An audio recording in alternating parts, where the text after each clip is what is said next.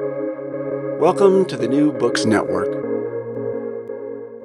Hi, folks. Welcome to New Books in Music, a channel on the New Books Network. I am Emily Allen, your host for this episode. Our guest for today is Dr. Mark A. Johnson, author of Rough Tactics, Black Performance in Political Spectacles, 1877 to 1932, published by the University Press of Mississippi in 2021. During the nadir of race relations in the United States South from 1877 to 1932, African Americans faced segregation, disfranchisement, and lynching. Among many forms of resistance, African Americans used their musical and theatrical talents to challenge white supremacy, attain economic opportunity, and transcend segregation. In Rough Tactics, Mark A. Johnson argues that African Americans, especially performers, retooled negative stereotypes and segregation laws to their advantage. From 1877 to 1932, African Americans spoke at public rallies, generated enthusiasm with music, linked party politics to the memory of the Civil War, honored favorable candidates, and openly humiliated their opposition. A little bit more about our guest. Dr. Mark A. Johnson is a lecturer at the University of Tennessee at Chattanooga. So thanks for talking with us today, Dr. Johnson. Yeah, thank you for having me. I'm looking forward to it. Yeah, I think our listeners will enjoy hearing more about your book. But before we get to that part, can you tell our listeners a little bit more about yourself? Yeah, sure. I'm happy to. So I'm from Milwaukee, Wisconsin. I've done my degrees at Purdue, Maryland, and then finally my PhD at the University of Alabama. And I teach at the University of Tennessee at Chattanooga. Previously, I taught at Georgia State University. I have a book on Alabama barbecue, and I'm excited that this book, Rough Tactics, came out this year after more than a decade of work. Yeah, and that actually leads really well to my next question, which was, over that 10-year period, what was sort of the journey up to Rough Tactics like, right? Like you just mentioned that you did previously a book on barbecue, and now you've gone to this project. So how did you kind of come to work on this topic for Rough Tactics? Yeah, so although this book came out second, in a lot of ways, it's my first book. Because I started it a long time ago. This project found me in a lot of ways, actually. When I was at the University of Maryland working on my master's, I was actually focusing on a much different time period in a much different way. I was focusing a lot on gender in the Revolutionary period in the United States. But I'm very lucky to have enrolled in Ira Berlin's research seminar there. So I had this amazing opportunity, right, to work with just a major force in the profession. So I wanted to pick something up his alley, right? I wanted to kind of go for the gold there. I knew he was a blues fan. I am a huge blues fan. I love Memphis. And so I just picked up a copy of W.C. Handy's autobiography. And I found the story, that many people, people that know Handy and know the story of the early blues know, and that he played for Boss Crump in Memphis for his mayoral campaign, and that song kind of became the first kind of published, recognized, official blues song, and helped launch Handy as the father of the blues. And so I just had a lot of questions about this dynamic. What made this alliance between an upwardly mobile Black musician and a Southern Democrat in the Jim Crow South possible, right? What made this alliance possible? How prevalent was this sort of behavior So I followed those questions for that original research seminar more than a decade ago. So in a way, that's the first way that this project found me instead of the other way around. Then I presented the research at a conference. I went to the conference because a friend invited me. Went to the University of Alabama to present it. Carrie Fredrickson chaired the panel, and we had met earlier in the day. I'd been warned that she was from Wisconsin, like me, and that she was a Green Bay Packers fan who had just won the Super Bowl. So we spent the whole day, a moment before the panel talking about sports. Then we had the panel, and then after the panel, she came up to me and said, "I don't really care what you're doing elsewhere. You should come here and finish this project with me." And I got home, submitted an application, and moved across the country. All right. Yeah, that's quite a trajectory. That's really cool. I see what you're saying about how it found you in a lot of really kind of amazing ways, it sounds like. I was curious too, like in the process, what were some of the challenges you felt like surfaced, like in the actual, like just research process? Sure. So I did a project that, in a lot of ways, is possible now because of the ability to search digital collections for a single word or a single Right. words. Um, Unlike my peers who have different challenges, um, but I did not have like collections I could just go to and set up shop right at an archive for a month or 3 months or 6 months. Um, I didn't have those sets of materials. I had to find single references in single newspapers about, little local elections and things like that. So I'm, of course, in no way saying that, what I did was harder or easier. I'm just saying, that was kind of frustrating, when it came to things like funding. I couldn't really make a case that I needed to use this historical society for a month, right? Or, I couldn't use this collection for a semester. So, but on the flip side of that, right, I could benefit from all these digitized newspapers and, just really look for small instances that, get mentioned once and then forgotten. But I was able to recover those stories.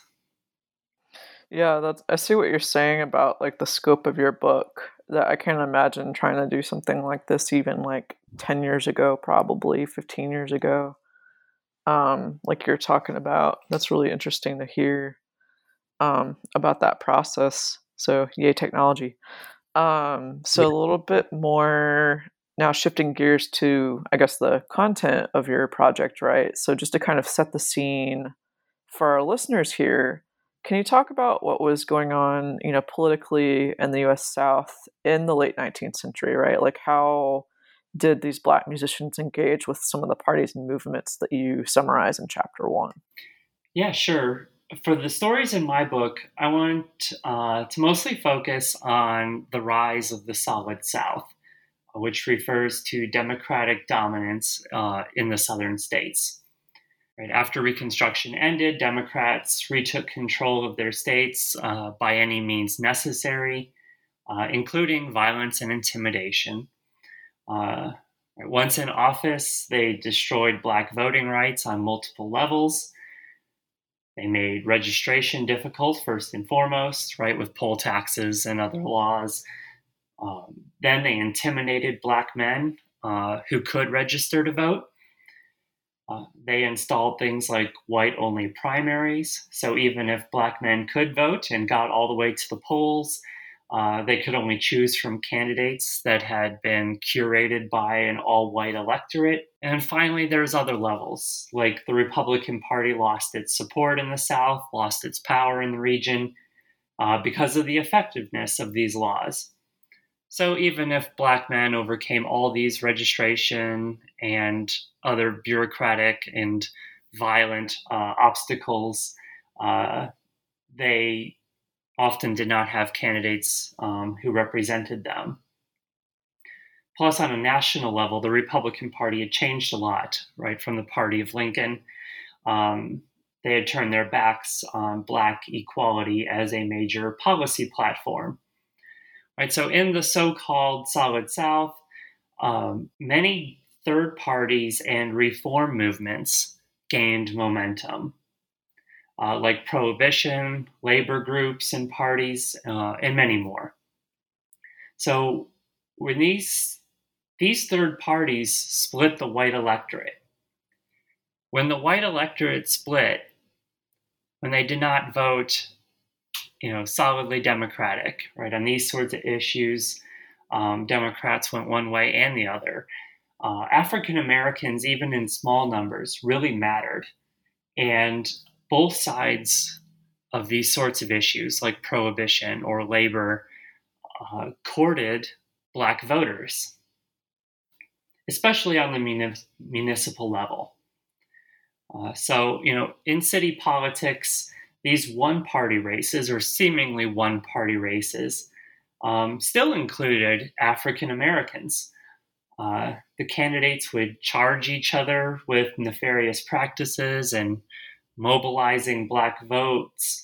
But in reality, these candidates competed to register and mobilize small numbers of Black voters in machine-style city politics. While they did not offer anything close to equality in return, they did make small concessions through patronage, like the hiring and appointing of some Black officials and office holders, or services like Black parks, Black hospitals, things like that.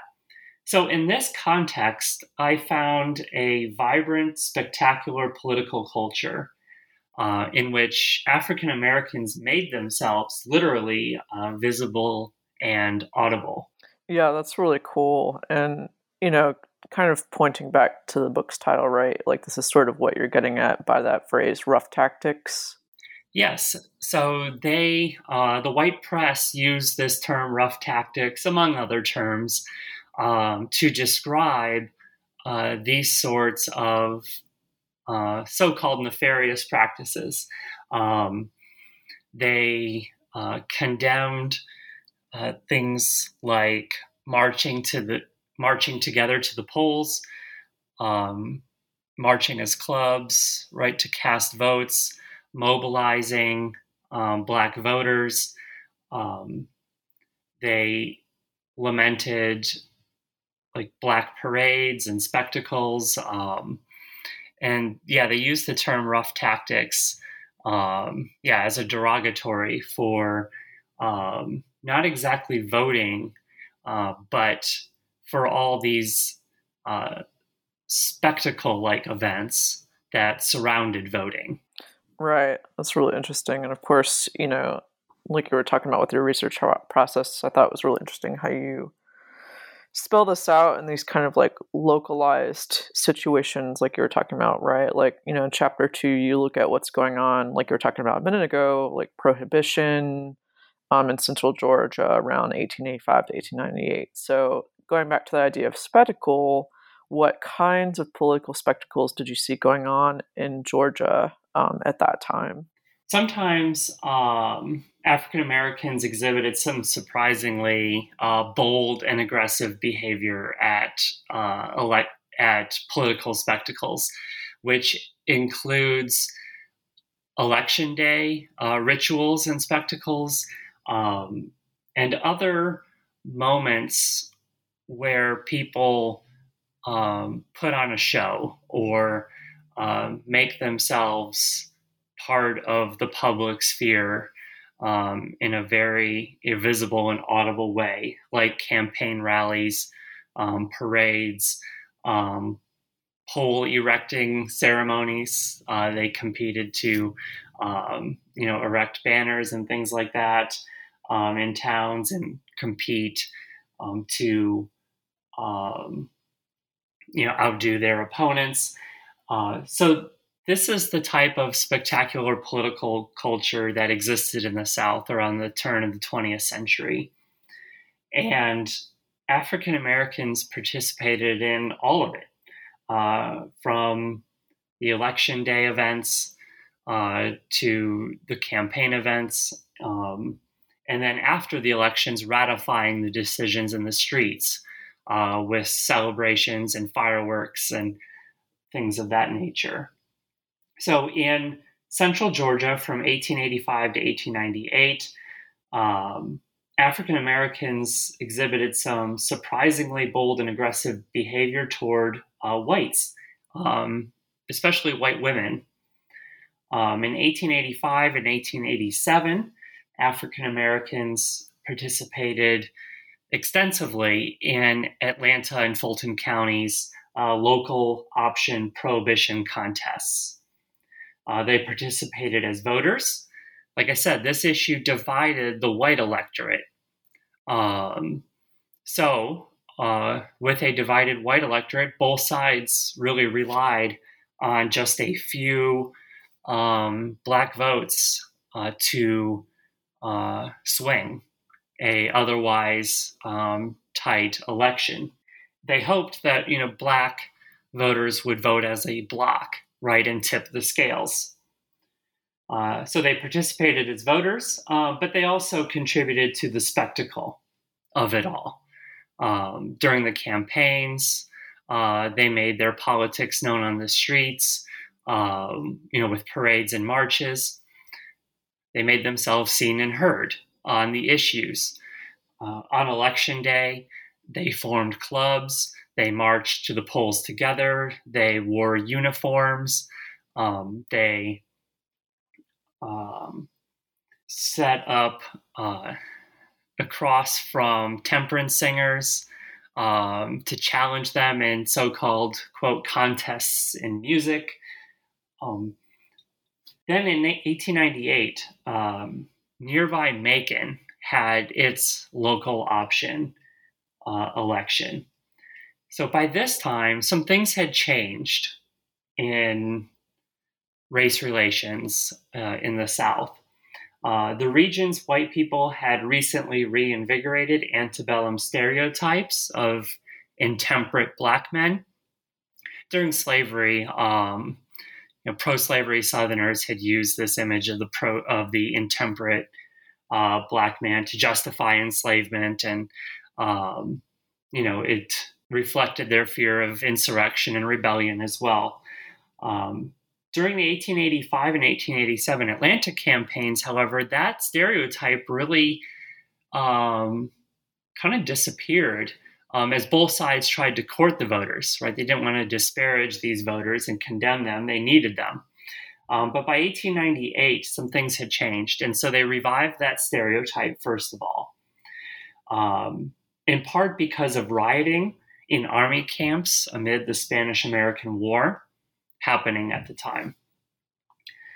Plus, there were some other events that really heightened already tense racial situation. Just before this Macon Prohibition election, the Wilmington Massacre occurred. In Wilmington, North Carolina, white supremacists overthrew the fairly elected biracial government in the city. And during the Wilmington Massacre, white supremacists killed hundreds of African Americans. In response to this event, white supremacist Southerners really focused on the way to prevent this sort of thing from happening in the future was to just eliminate black voting. They saw that as the solution to avoiding these sorts of racial problems moving forward. Okay, so in this local option election in Macon, the white residents of the town were really aware of the stereotype of black intemperance. They were really suspicious of black voting. And so these two things came together. Meanwhile, amid all of this turmoil, Southern politicians were vehemently defending lynching and protesting anti-lynching legislation.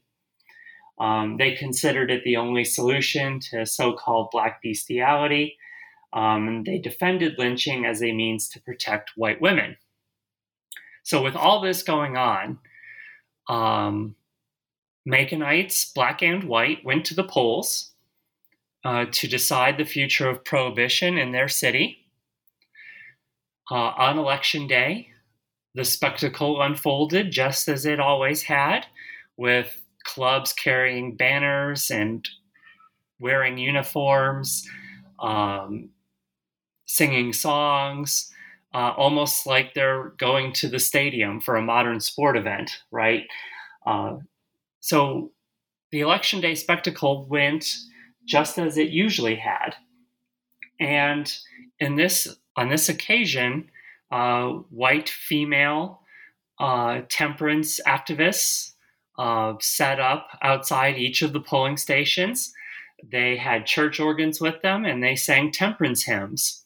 Right? They dressed in all white, right, for purity and prohibition.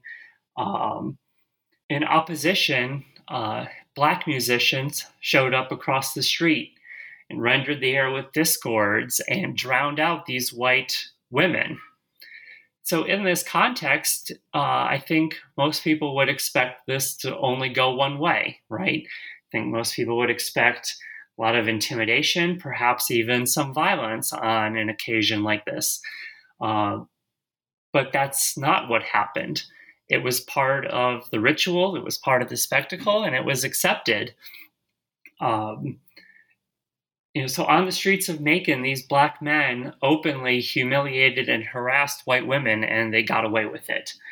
And so this chapter focuses on what made that possible, and just really highlights the aggressiveness and boldness of some African Americans at a time when we usually associate black political behavior with like court challenges and community uplift, right, through building up churches and schools. And but this presents us with a different sort of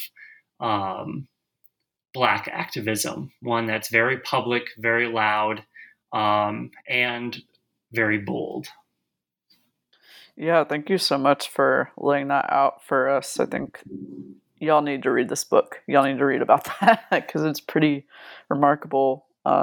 The situation, that the way the spectacle operated, like you were talking about, is just really fascinating for that time. And I also found as well, like the next section that really interesting is too, you call it the bridge, in which we're shifting gears now to New Orleans, right? Like, and you talk about how black musical labor was disputed for a 1903 United Confederate Veterans Reunion. So can you also kind of talk about how this played out, and what did all of this reveal about how black musicians were being perceived in that space? Yeah, so this section helps us understand what made these alliances possible and even desirable from both sides, and what made them acceptable. Right? How did these black musicians, like in Macon, right, where they exhibited this bold and aggressive and even maybe threatening behavior, what allowed them to get away with it? So in this section, I'm able to start to answer those questions. So in 1903, the United Confederate Veterans held their annual reunion in New Orleans, a city famous for its music, its black music in particular. And they needed musicians for their festivities. In New Orleans, the musicians had unionized. They had separate but cooperating chapters of the American Federation of Musicians along racial lines. Well, the white union could not supply enough musicians to meet the UCV's demands. But like I said, the white union and the black union cooperated per their constitutional guidelines. So they offered to supply black musicians to meet the number. And the UCV, unsurprisingly, balked at that. They did not want black musicians at their parade. But this story reveals, like I said, what makes these black-white alliances possible, even when they seem unlikely. When the story hit the news, Confederate veterans did two things. They came to the defense of the black musicians. They portrayed the black music as desirable. They connected it to a romanticized image of the Old South, in which plantation, enslaved people willingly, right, in their words, made music for their, in their words, beloved masters. They recalled, antebellum balls and other parties in which they danced all night to the music made by enslaved people. So first they recalled these and romanticized these moments of the Old South, and they used that image. They revived that image for their purposes in their current moment, right? They portrayed slavery as the natural relationship between black and white, and implicitly they suggested that they should return to that condition, right? So on one hand, they mythologized, romanticized black musicians made and their music made for their white masters. But on the other hand, they worked to prevent these black musicians from participating because they knew that this was not just a social event like an antebellum ball. They knew that these reunions had political implications. They knew that also that the presence of professional black musicians, unionized professional black musicians, would undercut the image, right, of the enslaved black musician who willingly and eagerly made music for his master and his family. So, on one hand, right, they desire this music, they portray it as superior, as an authentic remnant of an antebellum enslaved past, but they know that it's not the same, that it's professional, urban, unionized music, and so they also reject it. So they try to separate social and political power and events. The veterans portray the reunion as a social event. So out of one side of their mouth, they can say that they want this sort of music and that it wouldn't entail any sort of equality and wouldn't mean anything. In fact, the opposite, that it would reassert, right, white kind of paternalism toward black people. But on the other hand, they just absolutely reject the professionalization of it all, and that the union black musicians can set the rates, right, and set the terms of the deal. So this 1903 reunion helps us understand what made these black-white alliances possible, right? So at these political spectacles, at Lost Cause spectacles, white Southerners got what they wanted. They got to revive stereotypes of feckless black musicians who willingly made music for their masters during slavery. They got to justify further supremacy over, right, black people.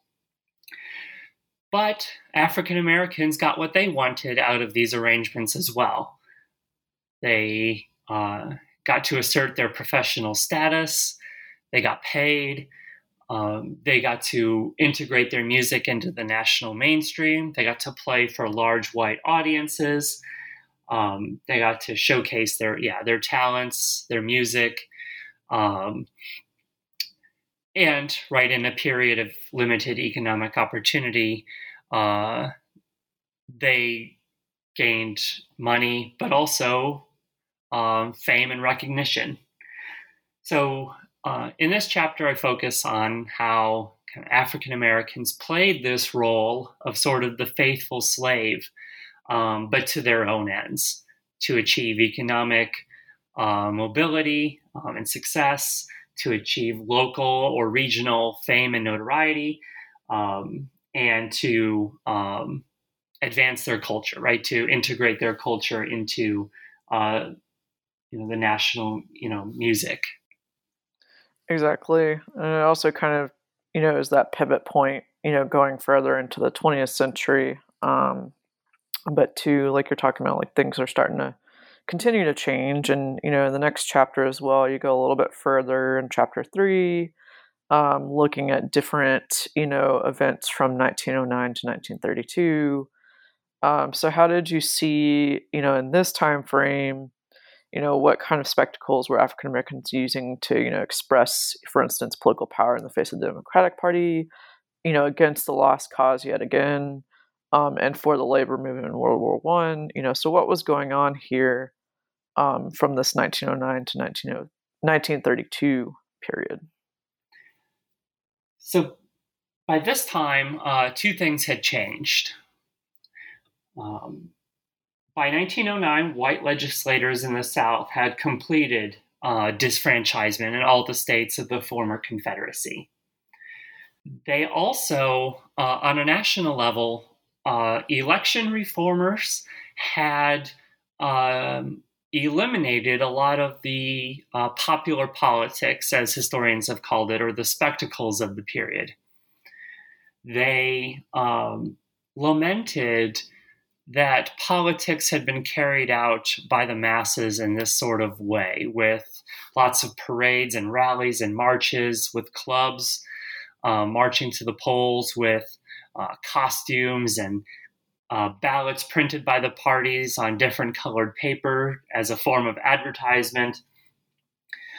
So in the early 20th century, election reformers really condemned this sort of style of politics.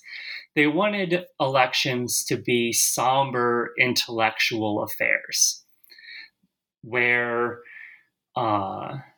unbiased voters who had considered all the possible sides, right, came to an intelligently reasoned decision and had exercised their right to vote, like I said, in a somber, serious way, in secret, right? So these two things these two developments form the backdrop of this third chapter, or the second part of this book. So by this time, Democrats had just total control of the South, and popular politics, spectacular politics, was supposed to have disappeared. But it did not. Okay, so I challenged both this idea of the Solid South and this idea of the demise of popular politics. So in the so-called Solid South, the same sort of reform movements from the 19th century continued to divide the white electorate, like Prohibition, which was accomplished in 1919, labor movements, divide the white electorate, and there's other third parties that spring up and briefly challenge democratic power in the region. And so whenever the white electorate got divided, African Americans had a role to play, for sure, not only in the streets, but in the ballot boxes as well. But even when Democrats had seemingly total control of an issue, of an election, of a region, a place, when Democrats faced off against each other, African Americans still had a role to play. The Democratic politicians wanted to revive those Old South and antebellum racial norms. So they invited Black performers to play at their rallies and campaign events in that faithful slave role. Usually African Americans played that role as assigned. They earned a couple bucks, advertised their music and their talents, showcased their uniforms, and helped integrate their music into the national mainstream by playing for white audiences. So they both got out of these spectacles what they wanted, right? The white politicians got to portray themselves as kind of benevolent characters and sort of help their audiences romanticize the Old South and maybe, aspire to revive those sort of norms. But meanwhile, African Americans got what they wanted to. They got professional status and economic opportunity. Like I said, they usually played the role as assigned. W.C. Handy talked about this, playing for James K. Vardaman, who was, even in an era of white supremacy, really famous for his white supremacy, perhaps even so racist that he was kind of an outcast. But Handy played for him, and he talked about, they played the gig, they sat through the speech and heard all the nasty things. They played again as the crowd walked out of the meeting hall or the rally, and they got paid, and they got to showcase their talents and show off their new uniforms and things like that. So, like I said, they usually played it as assigned, but sometimes they did not. Sometimes they took those opportunities and turned them on the white supremacist candidate who had hired them. They'd play Union war anthems, right, to humiliate a Southern politician. They maybe play discords as loud as possible so that no one could hear the speech. They did all these sorts of things to upset, right, and just harass these white supremacist candidates at their own events. Or opponents would hire them to show up at the other candidate's event to do these sorts of things. So in the third chapter, I focus a lot on political rallies where there's white speakers, but there's Black musicians there or other Black performers there to either support the candidate or humiliate and oppose that candidate. Because even when Democrats faced off against each other, there was usually a preferred candidate. They would have at least, one of these candidates, usually the challenger, right, to an incumbent, knew that he had to do something to shake up the status quo, right, and overturn the election from the, previous cycle. So the challenger would usually court some Black votes to help get over the hump. And, they did not, like I said, concede anything like equality, but some patronage, perhaps some services. And in this machine-style politics of the era, Black voters, Black musicians, Black performers could help a candidate get over the hump. Yeah, and in all this, there's been one key figure that has come up a few times, W.C. Handy, right? And you kind of get more into his situation in Chapter 4 with the Memphis campaign of Edward Crump, from which we get the Handy song. So can you talk a little bit more? You've been talking about it a little bit, but can you kind of elaborate a little bit more about, what was going on with Handy and these different political spaces and that song, for instance. So I wrote this book to figure out this relationship between Handy, an upwardly mobile Black musician, and Boss Crump, a white Southern Democrat in Memphis. I wanted to figure out what made their alliance possible, what both sides would get out of something like this, and how often these circumstances played out across the South at the time period. So in 1909, Crump runs for mayor of Memphis. His campaign hires a Handy and his band to mobilize Black voters in the Beale Street area. The other candidates hired Black musicians as well. In the newspapers, they all charged each other with trying to register Black voters, but behind the scenes, they all tried to register Black voters. The bands set up shop on the city streets or in the taverns, which played a vital role in the machine-style politics of Memphis. They'd attract people to these registration sites. They'd pay the poll taxes, give them a ballot, and try to mobilize voters that way. In Memphis, we get a little preview of kind of the switch from the Republican Party to the Democratic Party in terms of Black loyalty. In Memphis, the Democratic Party had control, but usually one candidate or another would try to make some sort of concession or try to promise some sort of service or patronage in return for support. Also, Black Memphians had become disillusioned with the Republican Party. They started to view the Republican Party as paternalistic, as disingenuous. They were frustrated with the lack of progress since the Civil War. They were also frustrated with just the attitude of these white Republican politicians. In one case, the school board fired a principal.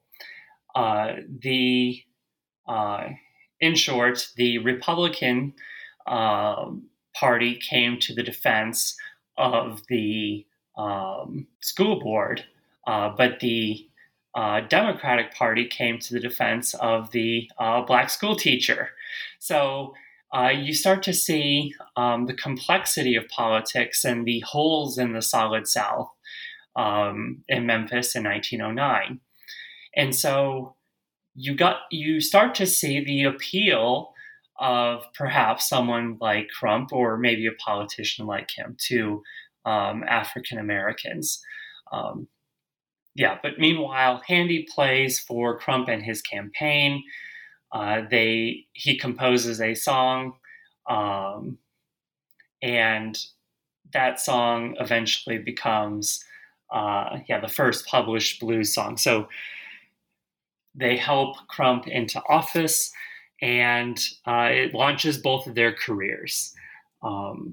Crump dominates Memphis politics and in part Tennessee politics from behind the scenes for a long time. And Handy becomes a Black music publisher and the father of the blues. And so they're both connected at a political rally at this political campaign in 1909. Yeah, and I was kind of curious, you were talking about how you worked through Handy's, autobiography and all this kind of stuff. Were there other, prominent, primary sources that you looked at for some of these Black musicians, to kind of get their perspectives on these spaces? What other kind of voices like Handy's did you come across in your work? Yeah, so I found a lot of success with Black newspapers. they would comment on these campaigns or these rallies from a Black perspective. And they reveal, the Black interest in succeeding and participating in these sort of events. Going back to the 1903 UCV reunion, for example, the Black newspapers across the country chime in on this event, on this dispute between the UCV and the unionized white and Black musicians in New Orleans. And they boil it down to an economic argument. From their perspective, the Black musicians pay their dues to the union. They deserve union protection. And they applaud the biracial union for standing up to the UCV. Right? They view it through the lens of economic opportunity.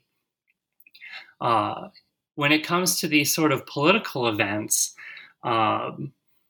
Chicago Defender comments on these sorts of events across the country, and they take it from a perspective of concessions and patronage. They condemn white politicians who seek Black votes and try to use Black spaces like churches or Black parks to mobilize Black voters, but do not pay Black musicians for their campaigns. And so they make payment really a centerpiece of this arrangement. They are willing to throw support behind candidates as long as they play by Black rules. And these rules, they're not very, I guess what I'm trying to say is they're asking for small concessions. If you're going to court and mobilize Black votes, you have to pay Black musicians for it, right? You have to go through these acceptable avenues that recognize Black professionalism, Black music as authentic and desirable culture, and things like that. Yeah, thanks for talking about that. I was just kind of curious where, you were talking about how much you were able to find, with these different searches online and whatnot. So I was just curious about those other perspectives. So thank you for sharing that. And, so far we've been talking about, right, like this 19th century, early to mid 20th century time frame. And of course, in the epilogue, you bring us more to the present day. So can you talk about, thinking about those discussions in epilogue and, just kind of maybe your general thoughts? What resonances do you see from these different case studies you give us in the book to today, in terms of how political spectacle continues to be exercised? Yeah, I want to just sort of remind ourselves that white election reformers tried to eliminate these spectacles and rituals as a form of voter suppression.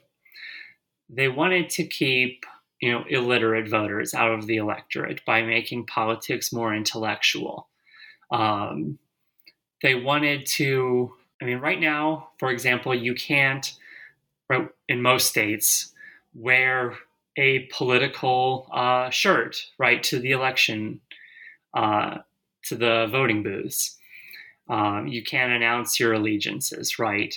You can't openly campaign within a certain distance of the voting booths, and things like that.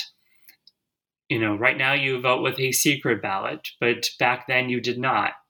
You had a colored ballot that announced your allegiances to everyone.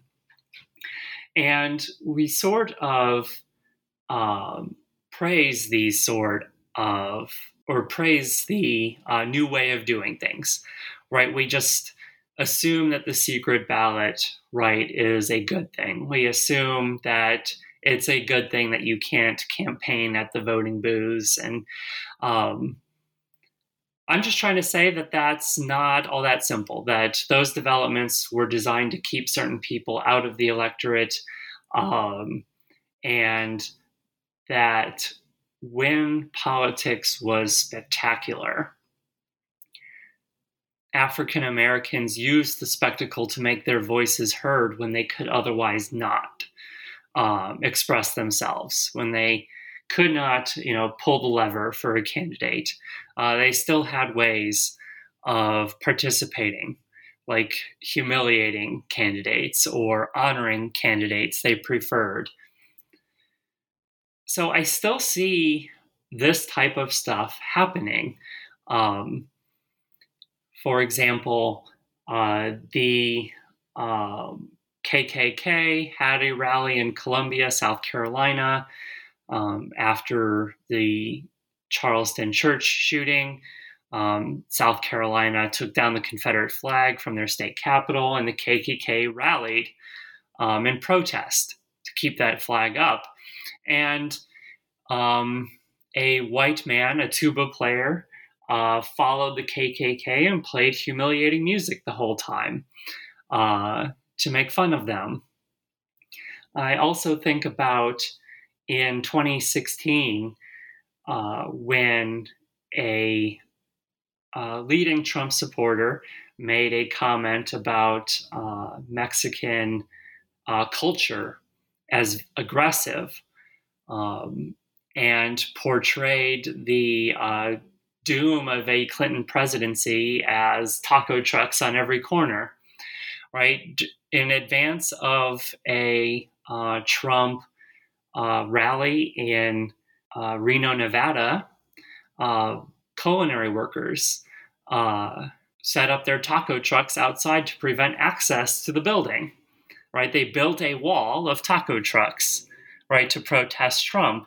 And so I wanted to focus on these sort of ways that seemingly powerless or less powerful people use public spaces to make their voices heard in one way or another. Yeah, thank you for talking about that. And I think folks would really, even though this was a while back, I think pick up on some of those resonances reading that book for sure. I wanted to ask you too, now that you've gotten Rough Tactics done, what other projects are you working on? Yeah, so while I was writing the book on Alabama barbecue, a pitmaster just offhandedly complained about bacon.